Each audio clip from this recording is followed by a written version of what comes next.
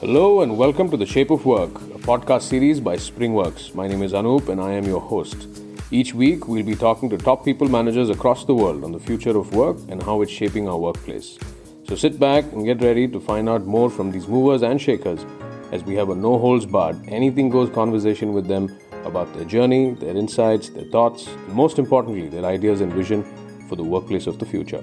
Join in on the conversation, leave a comment, and don't forget to hit that subscribe button. Hello, everyone, and welcome to another episode of the Shape of Work podcast. Joining us today, we have Mr. Ajay Kumar, who's the co founder and CEO of the House Monk. So, how are we doing today, Ajay? I'm doing very good, Shraddha. Thank you for asking, and I'm very excited to be here. That's great. That's great. We're really excited to have you here. So, before we jump into our conversation, let's just set up a base for our listeners. So, can you just tell us about yourself a bit and what exactly is it that you do? And if you could just walk us through your career journey till now. Sure, definitely. At my current role, I'm co-founder and CEO of the House Monk. It's a vertical SaaS company focused on building software for the real estate industry. We serve more than 100 clients spread across 15 countries, primarily in Asia and Europe, and we're scaling more towards the West as we speak. We have been around for about 2.5 years, and we're scaling fairly aggressively. Prior to this, I had started another company called Cozy Homes, which was broadly a home rental marketplace focused on the Indian geography. We were active in about 3 to 4 different cities. We started that in 2015 before successfully exiting that in 2019. But our, episode with Cozy Homes essentially gave us the insight that, hey, this entire real estate industry, and more specifically the rental real estate industry, does not really have a lot of technology. And that gave us, the idea that, hey, maybe we can be the technology platform on top of which rental real estate actually operates. We did Cozy Homes for about 4 years before exiting that to a fairly large brokerage here in Bangalore. Just before that, I'd actually started my career with Mu Sigma Business Solutions. I was in the data science and data analytics space. I was primarily working with clients across the FMCG as well as the pharma domain before I took the entrepreneurial leap in 2014. Okay, that's nice. Yes, I did go through your LinkedIn and I found it quite interesting. So yeah, that's great. So Ajay, the pandemic accelerated digital adoption across the region, and it's not likely to revert. And organizations have spent years investing in customer experience tech, but now they need to pivot their focus, towards meeting employee expectations. So, in your opinion, how can the organizations leverage tech to meet employee expectations? Sure. I think companies need to figure out how employees get engaged by itself. Right. Especially when your company has very young workforce, it's not as much about, can they get their work done? It's more about, do they have the energy and motivation, to give it 100%, especially when they're sitting in the middle of nowhere, right? In many cases, who are sitting in villages, who are really not, speaking or meeting other people of their similar age group, of a similar professional circle. How do you actually keep them motivated to do work? I think that becomes the bigger challenge, right? What we notice is that when all meetings are scheduled on Zoom and everything is on a calendar and everything is on Slack and email, there is no entropy, right, in the in the workspace or from a professional perspective. When in reality, especially for younger people, it's during non-structured work that they actually learn a lot. When they're sitting next to like a senior, and then they see how they write emails. That's typically when they learn how to write good emails. When they see how, like a senior maybe makes a much stronger case, to push their agenda forward, that's kind of when they learn how to do that for themselves. So a lot of these interactions typically were happening offline, and were happening, these were things that were happening between the lines. I think that's a very big area that a lot of companies are not focusing on with respect to their digital strategy, especially with digital employee engagement. With respect to core productivity, I think most companies figured it out very quickly into the pandemic. Everyone has, like a task list, to keep people to keep people's work sorted. Everyone's moved on to the cloud. Everyone's using Zoom. So those portions of getting work done and keeping employees engaged, I think that portion has been covered really well. I think next step is for organizations to figure out how do they actually figure out engagement for their employees quickly. to make sure that both from a learning perspective, also from a fun perspective, things are a little bit better than where they are today. I think that's kind of where companies need to focus on now. Right. I do. I mean, I totally agree to whatever you had to say. I do. Okay, so Ajay, 3 out of 5 Fortune 500 execs, they believe up to 25% of the workforce will continue to work remotely. But as employers embark on this new normal, what hybrid work best, what works best practices can they implement to make hybrid work, the best for them? Sure. I think when we are doing remote or hybrid, right? I think the biggest challenge is communication and making sure that everyone is aligned to the call. So it's much easier when it's like 5 to 10 people sitting in a small office, like everyone's always on the same page, typically because the founders and the senior leadership are sitting right next to them and they keep repeating messages constantly. But as we start doing remote or for remote first organizations, and when you're remote first, you also become asynchronous first, right? So you don't really need people to work at a given time itself. So in these kinds of cases, I think communication becomes the biggest challenge. How do you ensure that everyone knows what they're working towards, and whatever they're doing at a day-to-day level, how does that align to the company's macro objectives, either at a quarterly level, an annual level, or even at a long-term vision level? So figuring out how do you put a structure around this. So this could happen either by ensuring that there's a clear OKR structure that the company follows, and you're putting in an OKR software, or you can figure out how you implement this. But if you have a system like that in place, I think that's definitely something all companies should do. It's definitely relevant even if you're an in-office culture, but I believe it becomes even more relevant if you're working hybrid. I think the second thing that you also need to do is to make sure that you are doing things that gets your employees together physically from time to time, in the sense that even if there is no office, do you have some kind of an infrastructure saying, hey, once a quarter, everyone who's in Bombay, at least let's meet up. Or, like once in 6 months, we're going to have a company offsite where everyone flies down to one particular city.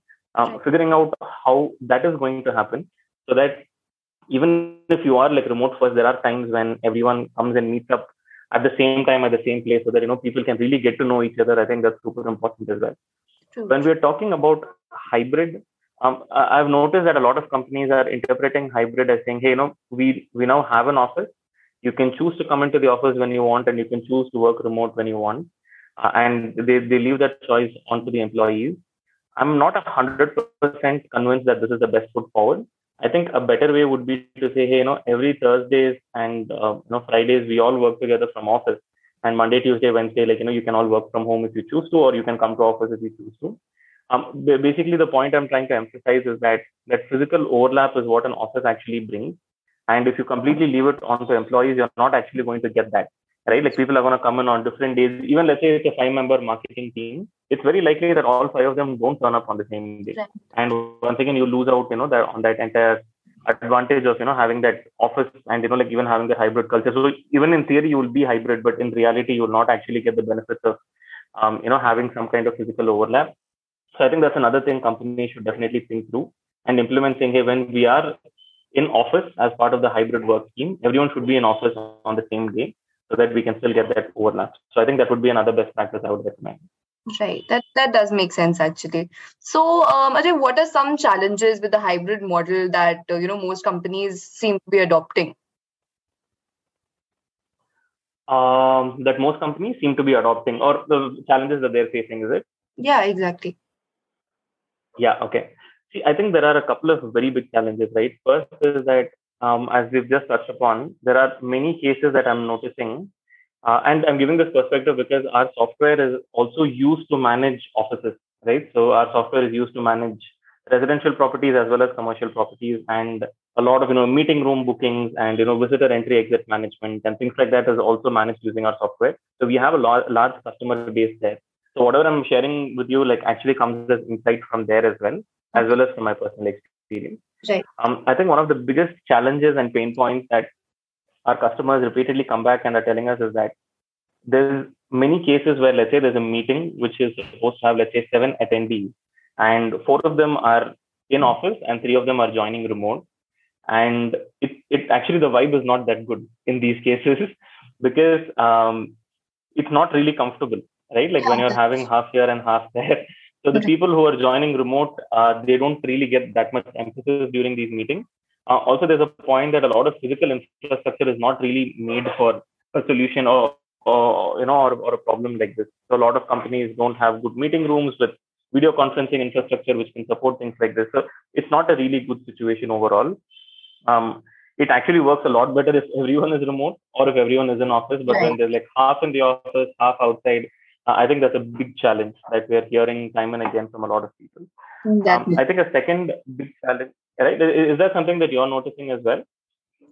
So we are actually completely remote. So, not exactly this point, but yeah, I mean, we're still trying to adopt to the remote thing. I mean, of course, it's been a little difficult, but then there are so many employee engagement applications and all of those things. So yeah, we are actually, still getting a hang of it. So yeah. Fair enough.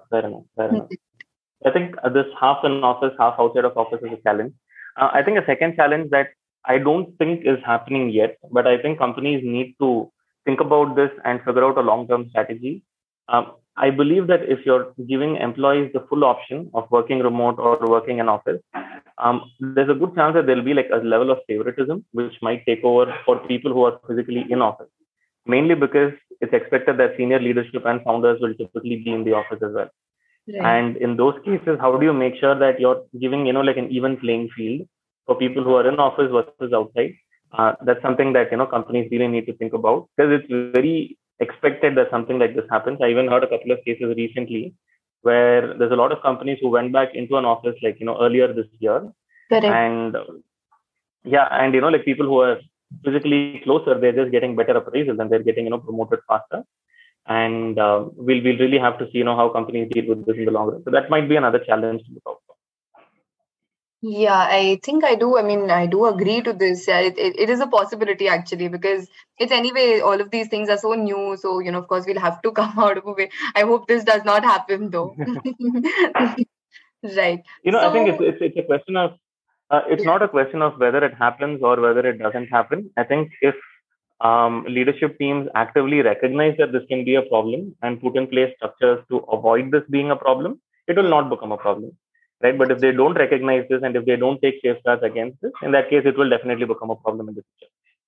Yeah, I do agree. I mean, like I said, it's still new and everything, and still people are trying to adopt this. So there are a lot of things that they haven't really thought it through, right? So, okay. Correct. Right. So, with the, with everything that came up with the pandemic, from physical health to social isolation and everything, so brought well-being even more to the forefront, right? So now, like as so many workplaces shift to hybrid model, employers and they're recognizing the need to step up further. So in your opinion, how can the organizations cater to the needs of the employees?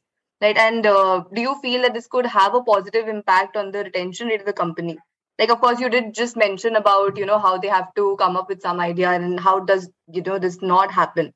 So do you have any ideas or what is your say on this? It's interesting. I don't have a specific answer to the first part of the question, but I think retention is definitely something we can talk about.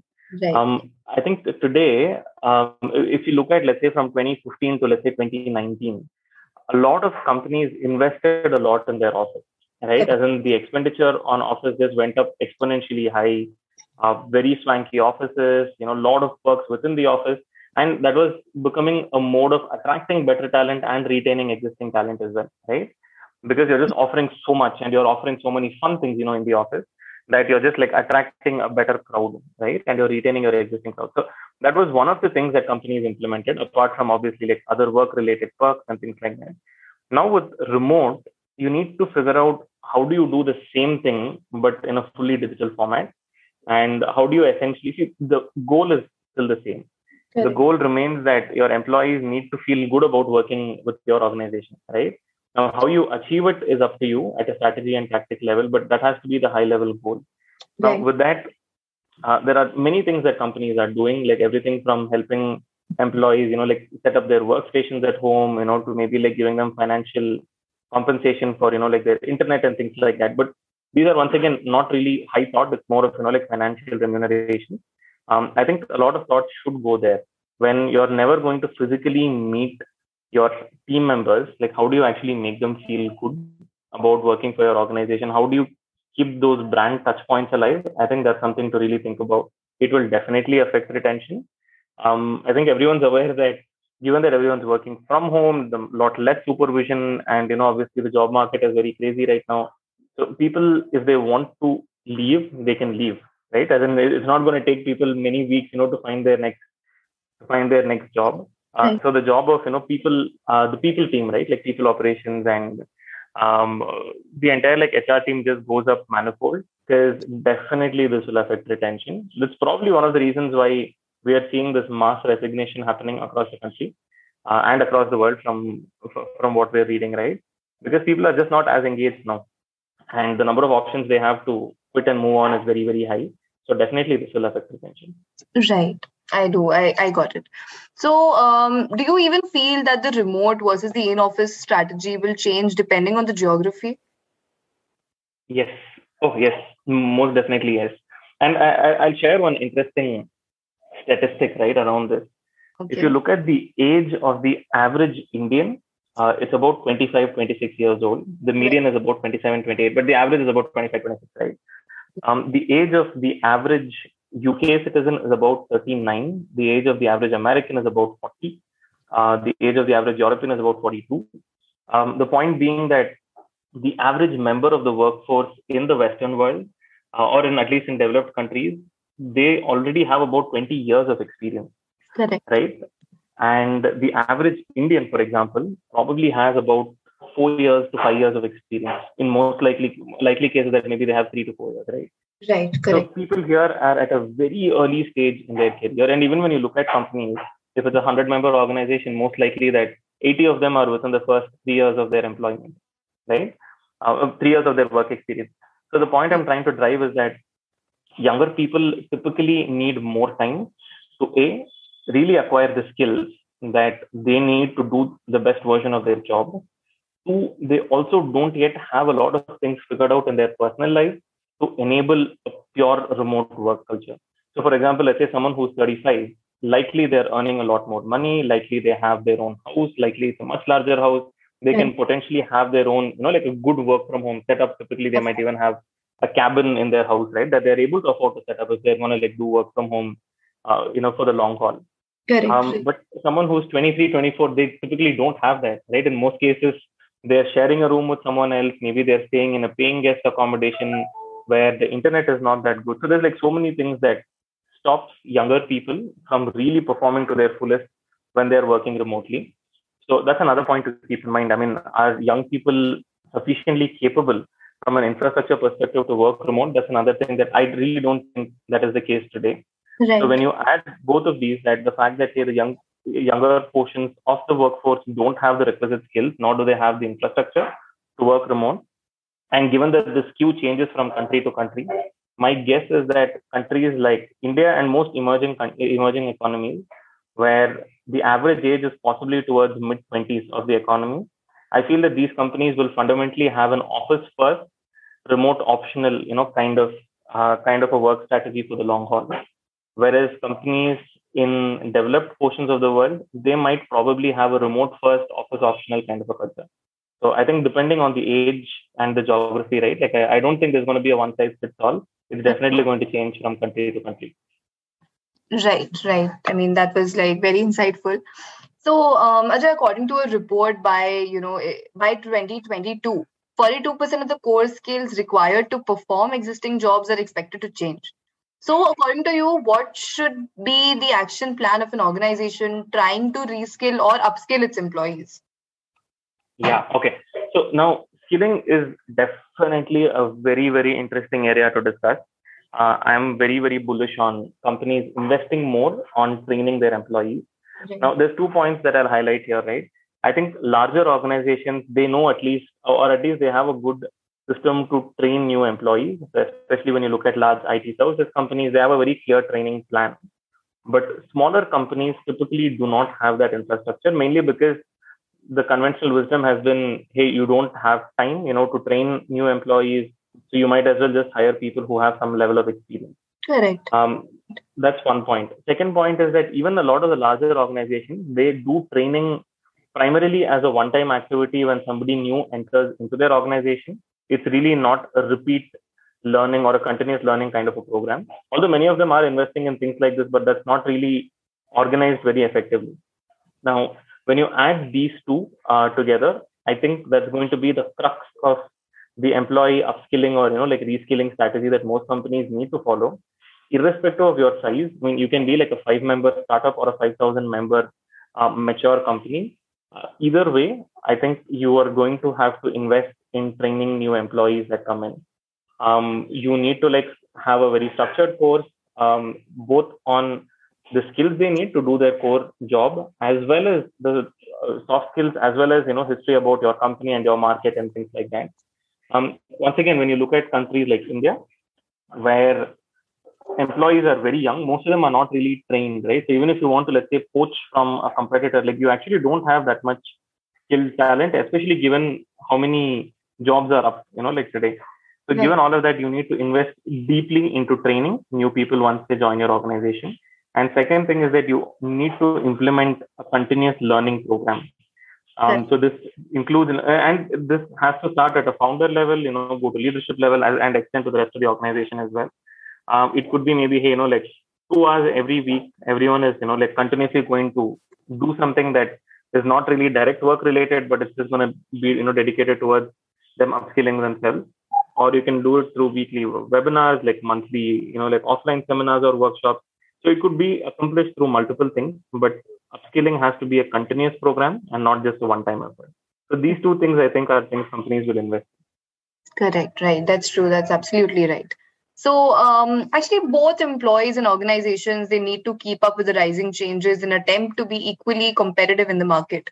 So, do you think that this is the right time for the companies to, try and improve their L&D policies? And do you think this may lead to a better employee performance and engaging at the workspace? Definitely. I think there's a wrong notion in companies, especially in startups, especially in a crazy market like this, that it is only the salary that people switch for, right? But when in reality, it's a more holistic package, right? Are people aligned to the company's vision? Do they like the people that they're working with? Apart from the salary, are they getting to do cool things and learn new things? And so many other factors, right? So these are all the things that goes into retaining an employee, or whether they're going to choose to move on. I think are your existing team members being given good opportunity to learn and grow in a personal capacity? I think that's a very, very, very important factor. If you do that well, I think you can get away with paying a little bit lesser than what the market would probably pay the same employee, right? But if you're not doing that, that's typically when you'll have to get into a bidding war, right? And even in this current market. So I think that's something that companies need to be very cognizant about. Implementing a continuous learning policy or a continuous learning program, ensuring that you're organizing a lot of remote first events. It could be like a weekly game night. It could be so many things, right? Watching a movie, together as a group. So many things that companies can do to ensure that people are actually a little more engaged. If you're able to do these things, people are going to be in a better frame of mind, and of course, that's going to translate to better employee performance. But if people are not in a very good state of mind, they're definitely not going to perform well. And if they're not performing well, then of course, even they might want to move on themselves, right? They feel that this is not really a job that they're cut out for, and they'll start looking for other opportunities themselves. So this is definitely something that companies should look at a little more seriously. Absolutely. I mean, and these are the little things that actually matters, right? So that's right. Correct. So I think, Ajay, we are unfortunately at the end of our conversation here today.